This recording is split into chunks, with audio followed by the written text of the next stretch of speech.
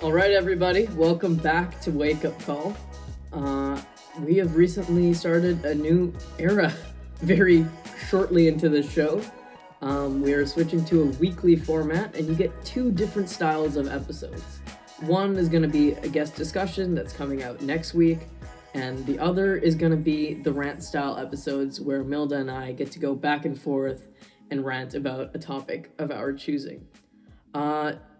So we took a week off, consolidated things, made sure that we had booked future guests, and were able to relaunch the show in this way.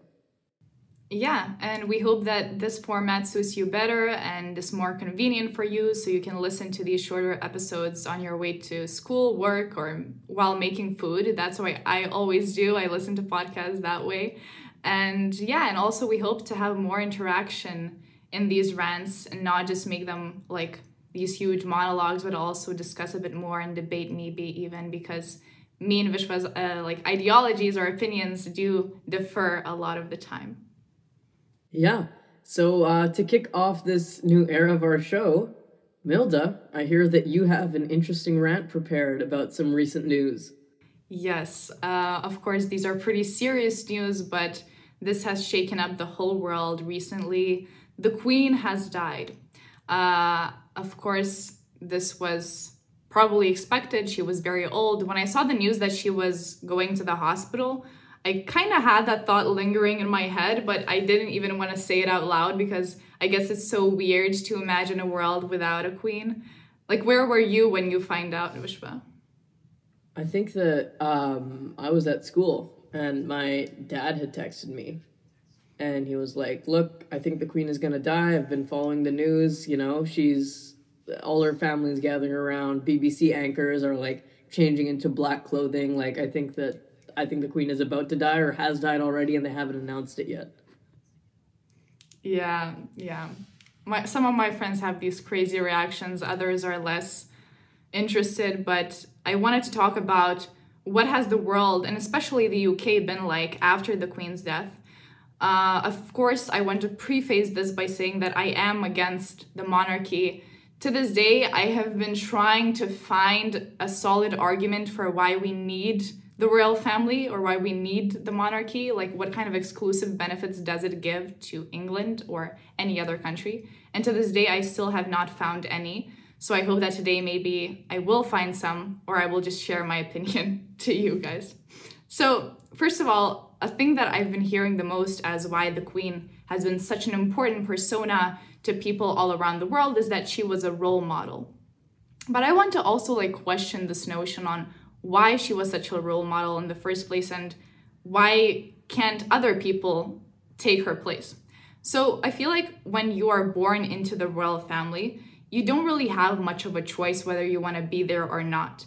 You know, you have to adhere to these very strict standards of perfection and maybe even possibly live a miserable life. But, you know, as the Queen, you have to be perfect. You have to be always nice, always sweet, always look perfect and act perfect. So if she was a role model, it was because she was the Queen. But I don't know if she necessarily wanted that life or was really enjoying it, or what were her motives with that sort of image, right?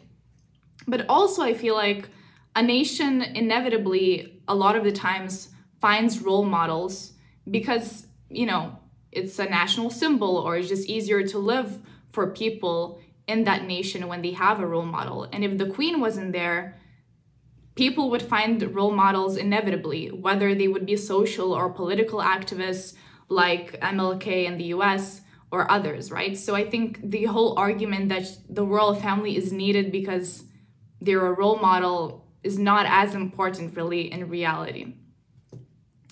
But also, of course, I just want to say that why I'm against the monarchy in general and why I think it's problematic. I think overall having this hierarchical system, as I've been repeating this in every episode, and having this sort of elite class of people, I think this is very problematic and a very old way of organizing society.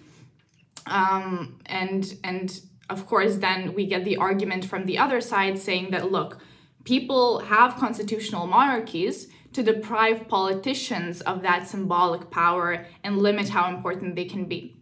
So I also want to answer this.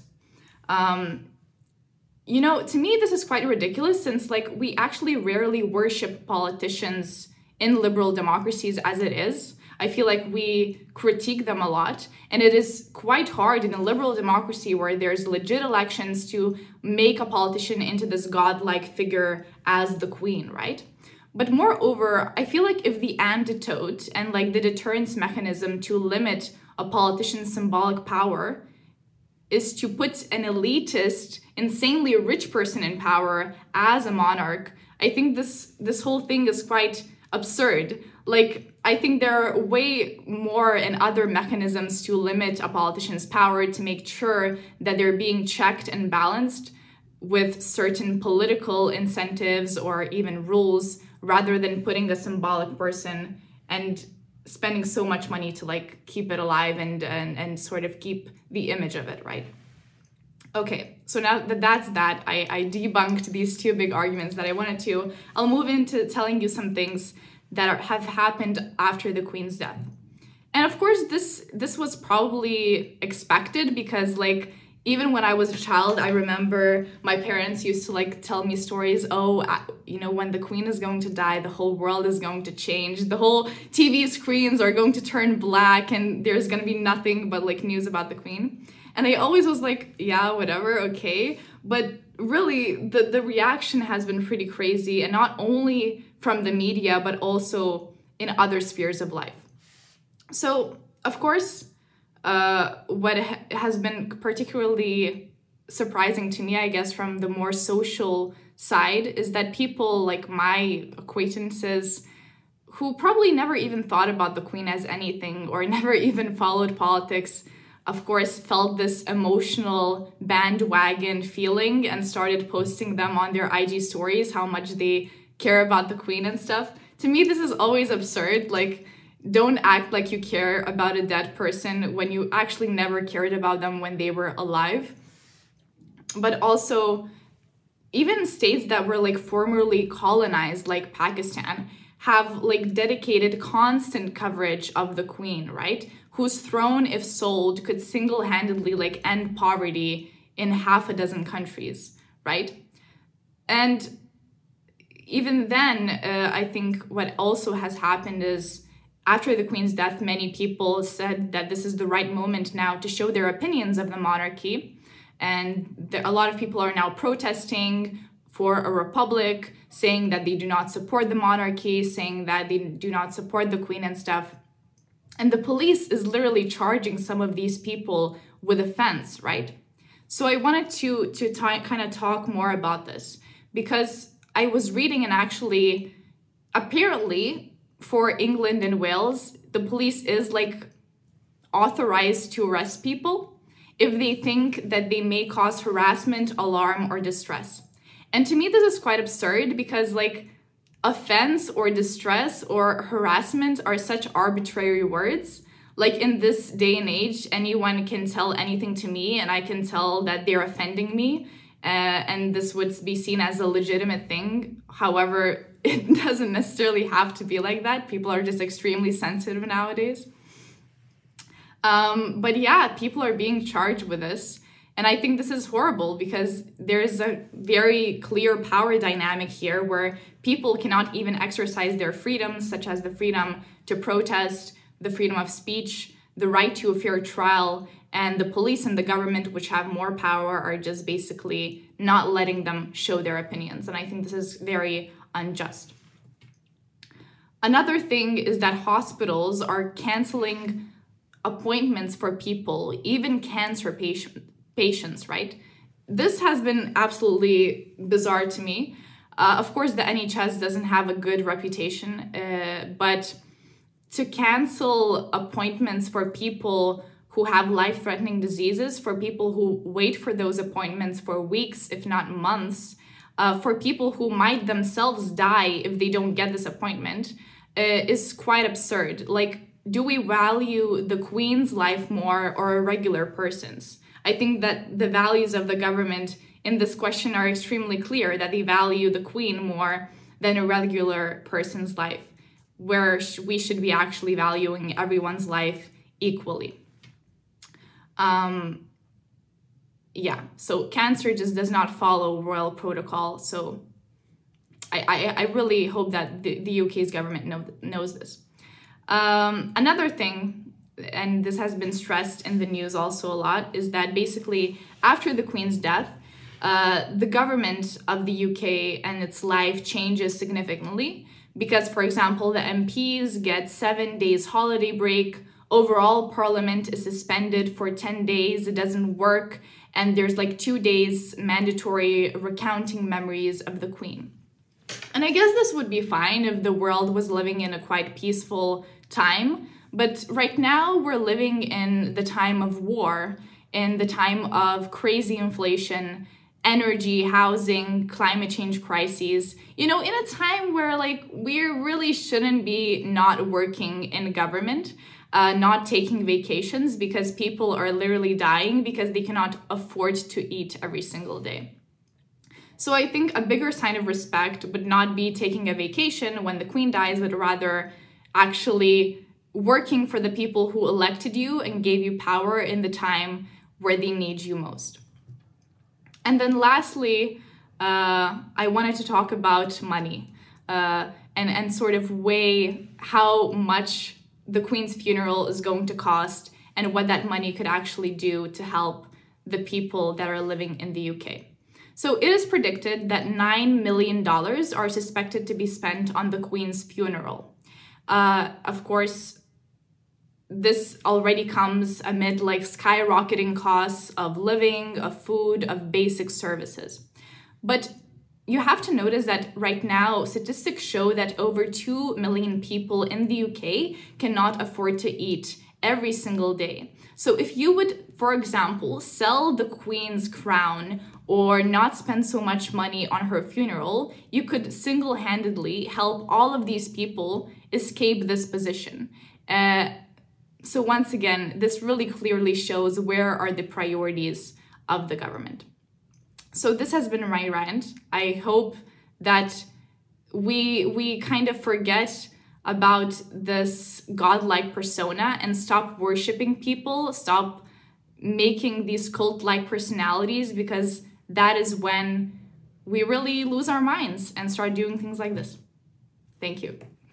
I think this is just honestly the most cogent analysis of the royal family and this whole hysteria surrounding the Queen's death that I've heard. I think that the way that you laid out, look, why are we doing all this stupid stuff for an old lady that just died? The Queen, personally, she seemed like a lovely lady. I don't think she was a bad person or anything like that.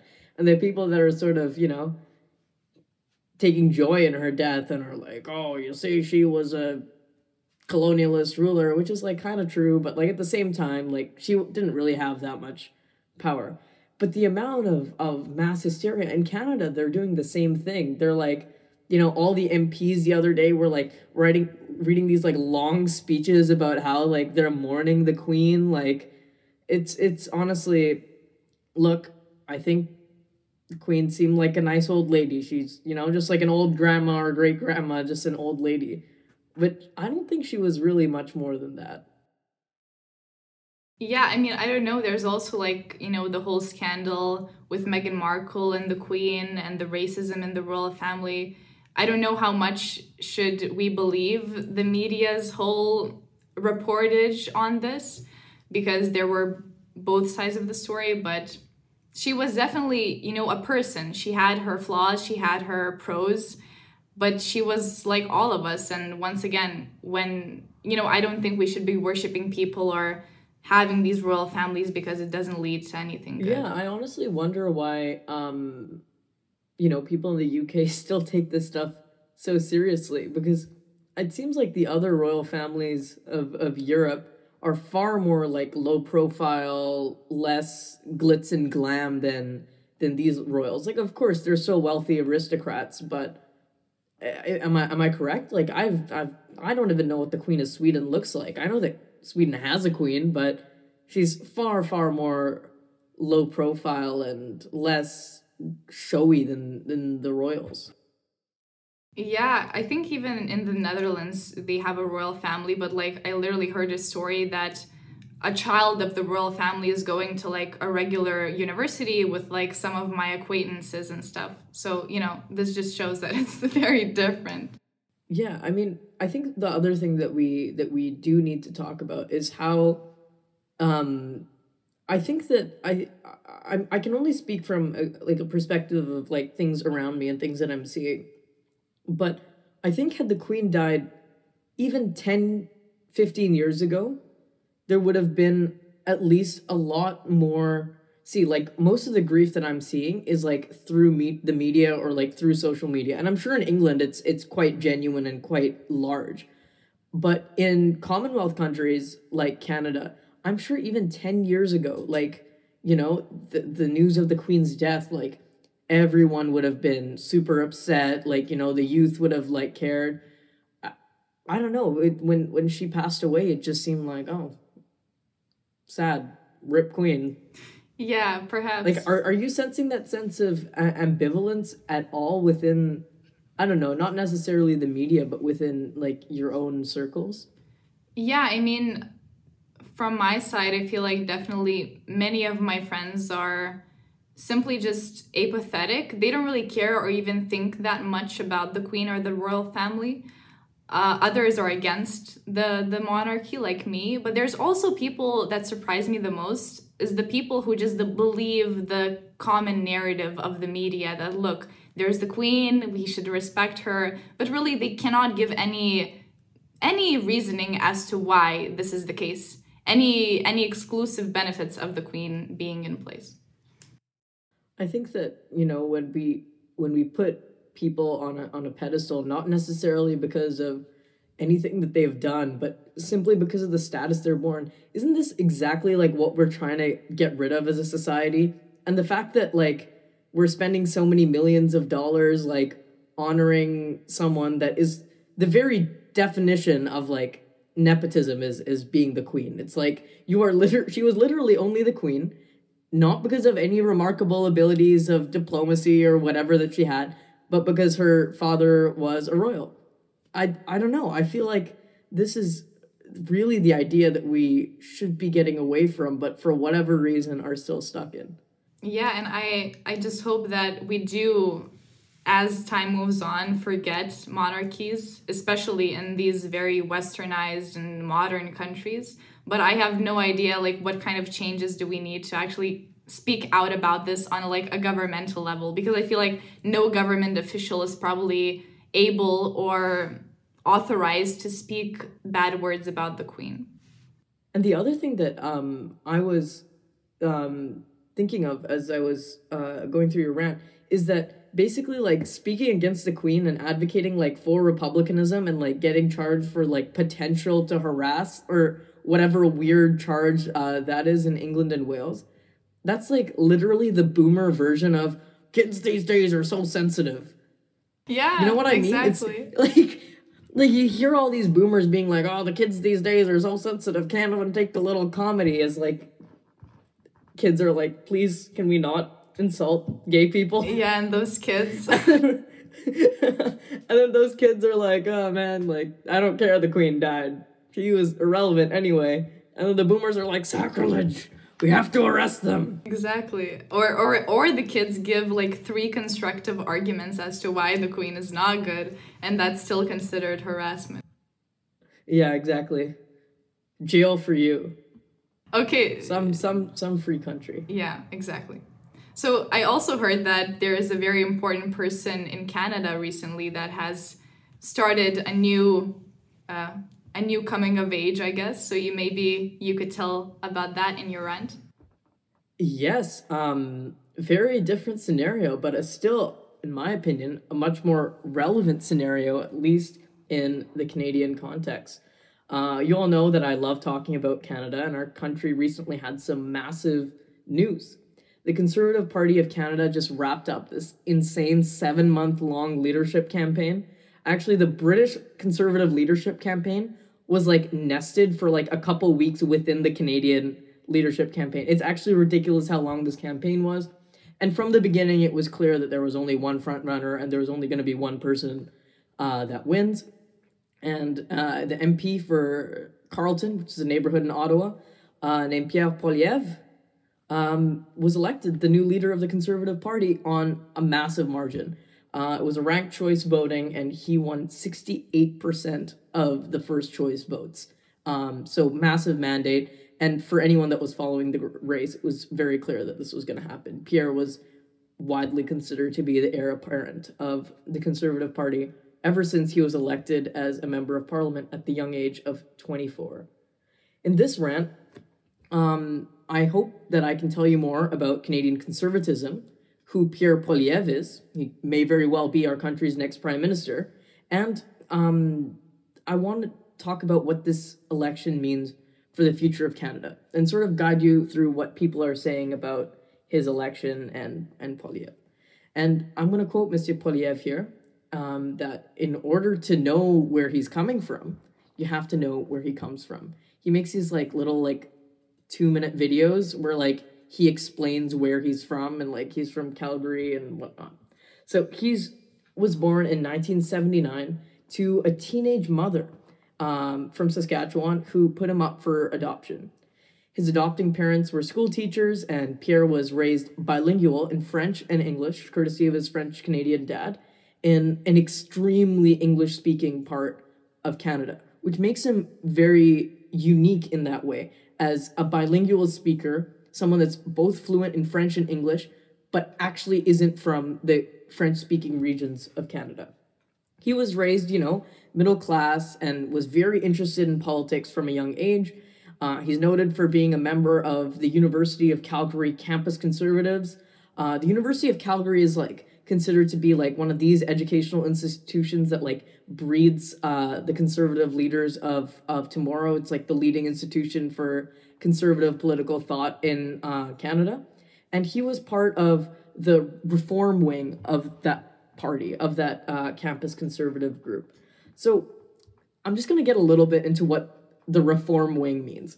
Basically, in the 90s, there was this sort of split within the Canadian Conservative Party. They were initially called the Progressive Conservative Party, and they were headed by this sort of Montreal, Toronto area, central Canada sort of elitist what was perceived to be an elitist cabal of uppity businessmen conservatives. The reform wing sort of split off from that and were the Western Canadian response to that, basically talking about how they were dissatisfied with current Canadian business conservatism and were a more populist uprising. So that's the school that Pierre Poilievre hails from. In high school, he was door knocking for conservative political candidates, and eventually he became a staffer for the Reform Party and moved to Ottawa for good, and the rest is basically history. He was elected to Parliament in 2004 at the young age of just 25 and has been an MP since. He was actually one of the finalists for a $10,000 essay contest where he outlined what he would do if he was Prime Minister of Canada. And his ideas back then, when he was an undergrad, are more or less the same as they are now. Let me read from an essay that he wrote as an undergrad. The freedom to earn a living and share the fruits of labor with loved ones. The freedom to build personal property through risk-taking and a strong work ethic. The freedom of thought and speech, the freedom to make personal choices, and the collective freedom of citizens to govern their own affairs democratically. That was his vision for Canada. Now let me read what he said just a few short months ago from his opening campaign announcement for the CPC leader. Together, we will make Canadians the freest people on earth, with freedom to build a business without red tape or heavy tax, freedom to keep the fruits of your labor and share them with your loved ones and neighbors, freedom from the invisible thief of inflation, freedom to raise your kids with your values, freedom to make your own health and vaccine choices, freedom to speak without fear, and freedom to worship God in your own way. Wow. These are nearly identical, and I think it shows how precise Pierre Poilievre has always been within his ideology. He is the freedom guy. He cares about freedom. He says freedom all the time. That's his campaign slogan, and that's very likely the slogan that he's going to be using when he's running for prime minister whenever the next Canadian election is. Throughout his career, Pierre has not only been incredibly consistent, he has been incredibly partisan. He is aggressive to the point of abrasive. And occasionally this leads to him just being a total jackass and being obtuse and stubborn and just hyper partisan. This is why conservatives love the guy, because he is the best person in the entire world at getting under the skin of the liberals and Justin Trudeau in particular. Trudeau and him, do not get along. I think this was most evident during the We Charity scandal, where he was in charge of questioning the Liberal government's, conflict of interest contract with the We Charity headed by the Kielburger brothers. He was completely, just ruthless and thorough with them. He said, "How many dollars did your mother get from the charity, Mr. Trudeau?" Just a dollar figure, just a dollar. He just went completely ham at him. And I think that's where a lot of Canadians started to figure out who this guy really was. Through this attack dog mentality is a man that is, by all accounts, to friends and foes alike, actually incredibly intelligent and well-read. Here's how Maclean's magazine described him in one of their profiles. He is highly intelligent, insightful, and reflective when not on display, but snide and reductive when he is. I think this is a perfect description of exactly who Pierre Poilievre is. Really annoying in public, really grating, not my personal cup of tea, but the cup of tea to a lot of conservatives. But behind all that rough exterior is actually a guy that is quite smart and is quite intelligent and actually knows what he's talking about. People that I've spoken to that have met him in private have said, look, this guy in public, when he's questioning Trudeau, is nothing like the man that, I had an hour-long conversation over coffee with. He's super, humble, relaxed guy. So let's talk about some specifics on his policy. Critics of Poilievre have accused him of running on buzzwords and empty platitudes rather than real policies, and have criticized policies that he's put out as at best questionable and at worst really dangerous. And I think this is a fair criticism. By the way, this criticism is directly from Justin Trudeau. And I think that Trudeau actually has a point here.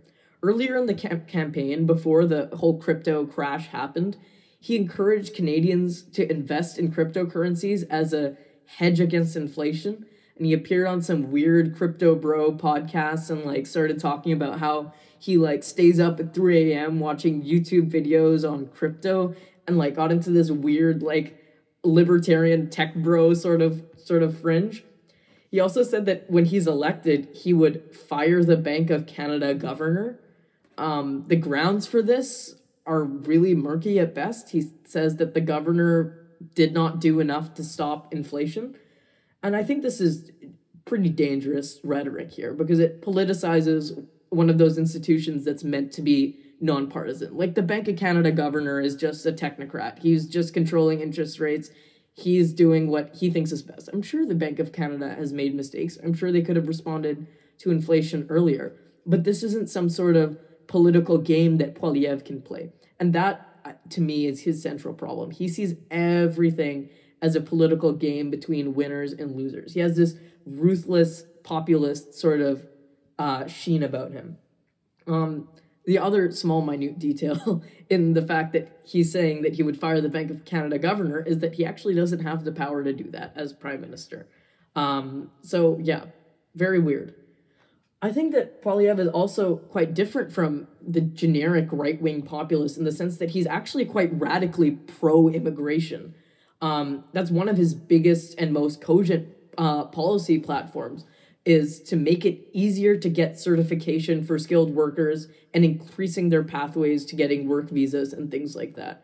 Canada has a problem where there's a whole bunch of people that have certifications of engineers and doctors in their home countries, but have a really tough time getting that certification to work in Canada. And one of his biggest things is making that easier. He's also pro-life, pro-same-sex marriage, etc., etc. He's not a typical Christian nationalist or anything like that, like these regular right-wing populists are.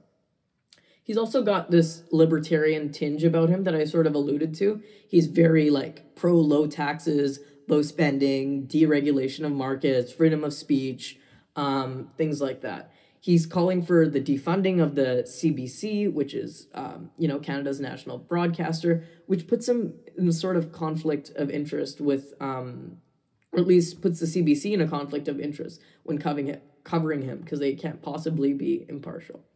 So let's talk about why he's controversial. Other than his policy platforms, which has been quite thin, he's sort of endorsed some partisan and extremely divisive elements within Canadian culture. For example, the Freedom Convoy, which rallied in Ottawa and went with their big trucks and, sort of blockaded an entire street. This Bank of Canada stuff, the crypto stuff. People think that he's Canada's Trump and he's appealing to the fringe. He went on Jordan Peterson's podcast. He's also just abrasive and rude to people that disagree with him. Recently, he called a reporter that was, asking a question out of turn a liberal hack.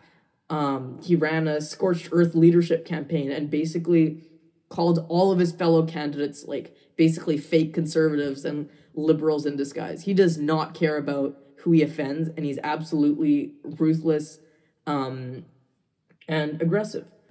To answer the question, is he Canada's Trump?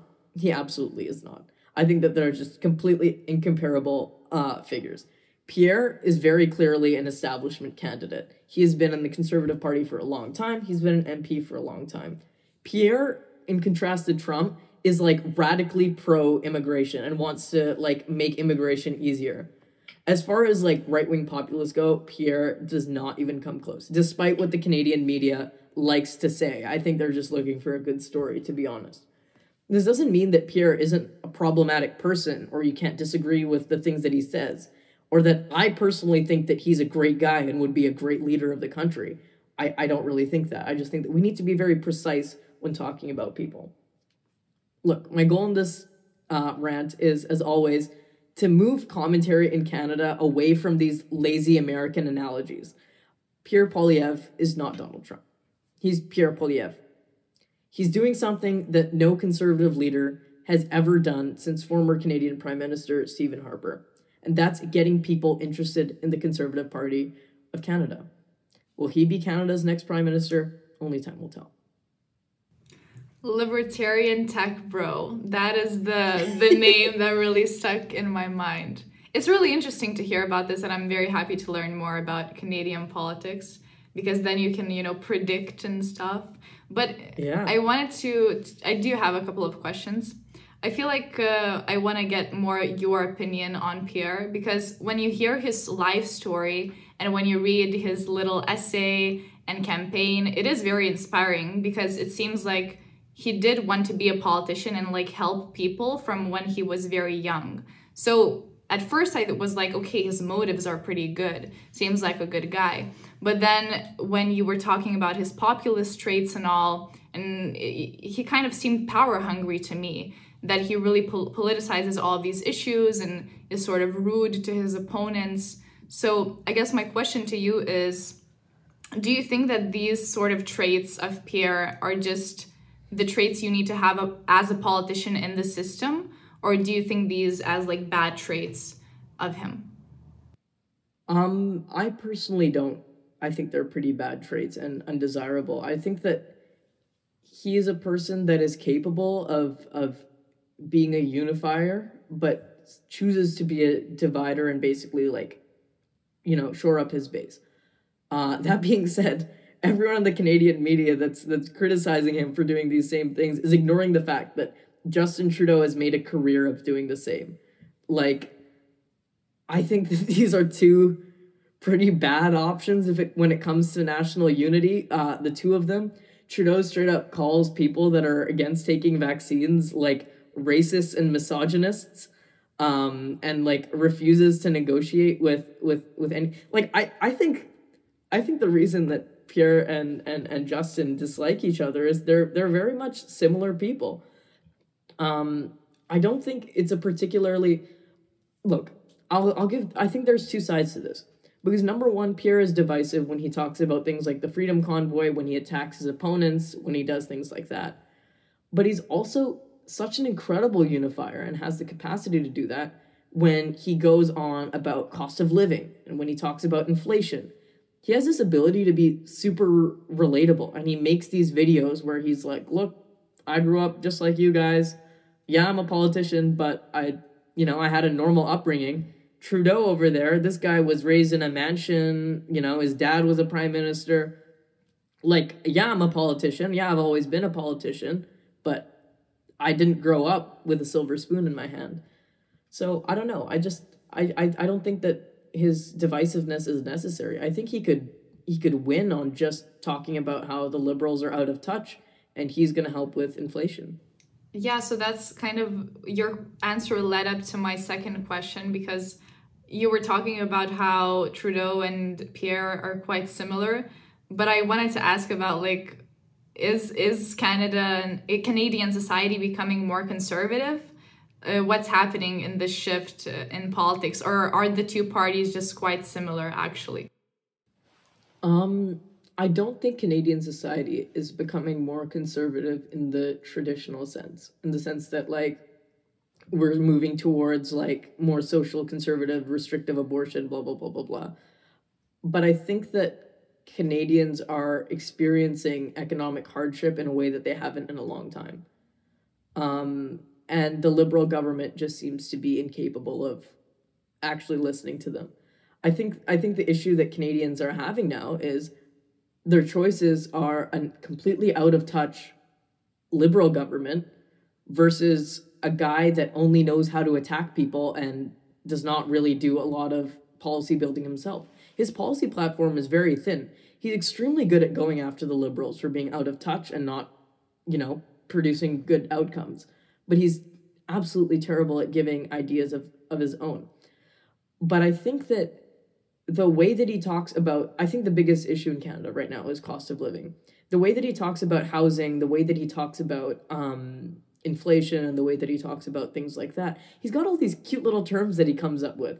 He calls inflation just inflation because it's Justin Trudeau's fault and Trudeau's not doing anything to stop it. And I think the Canadians are responding to that. They're like, look, dude, Trudeau doesn't seem to be hearing my concerns. I can't feed my family anymore. This guy's at least listening to me, even if he's not producing any ideas of his own. But is, like, the change of parties a common trait in Canadian politics every election, like in the US, or not really? Like, the Liberals are mostly in power. They like to call themselves a natural governing party because they're sort of in the middle.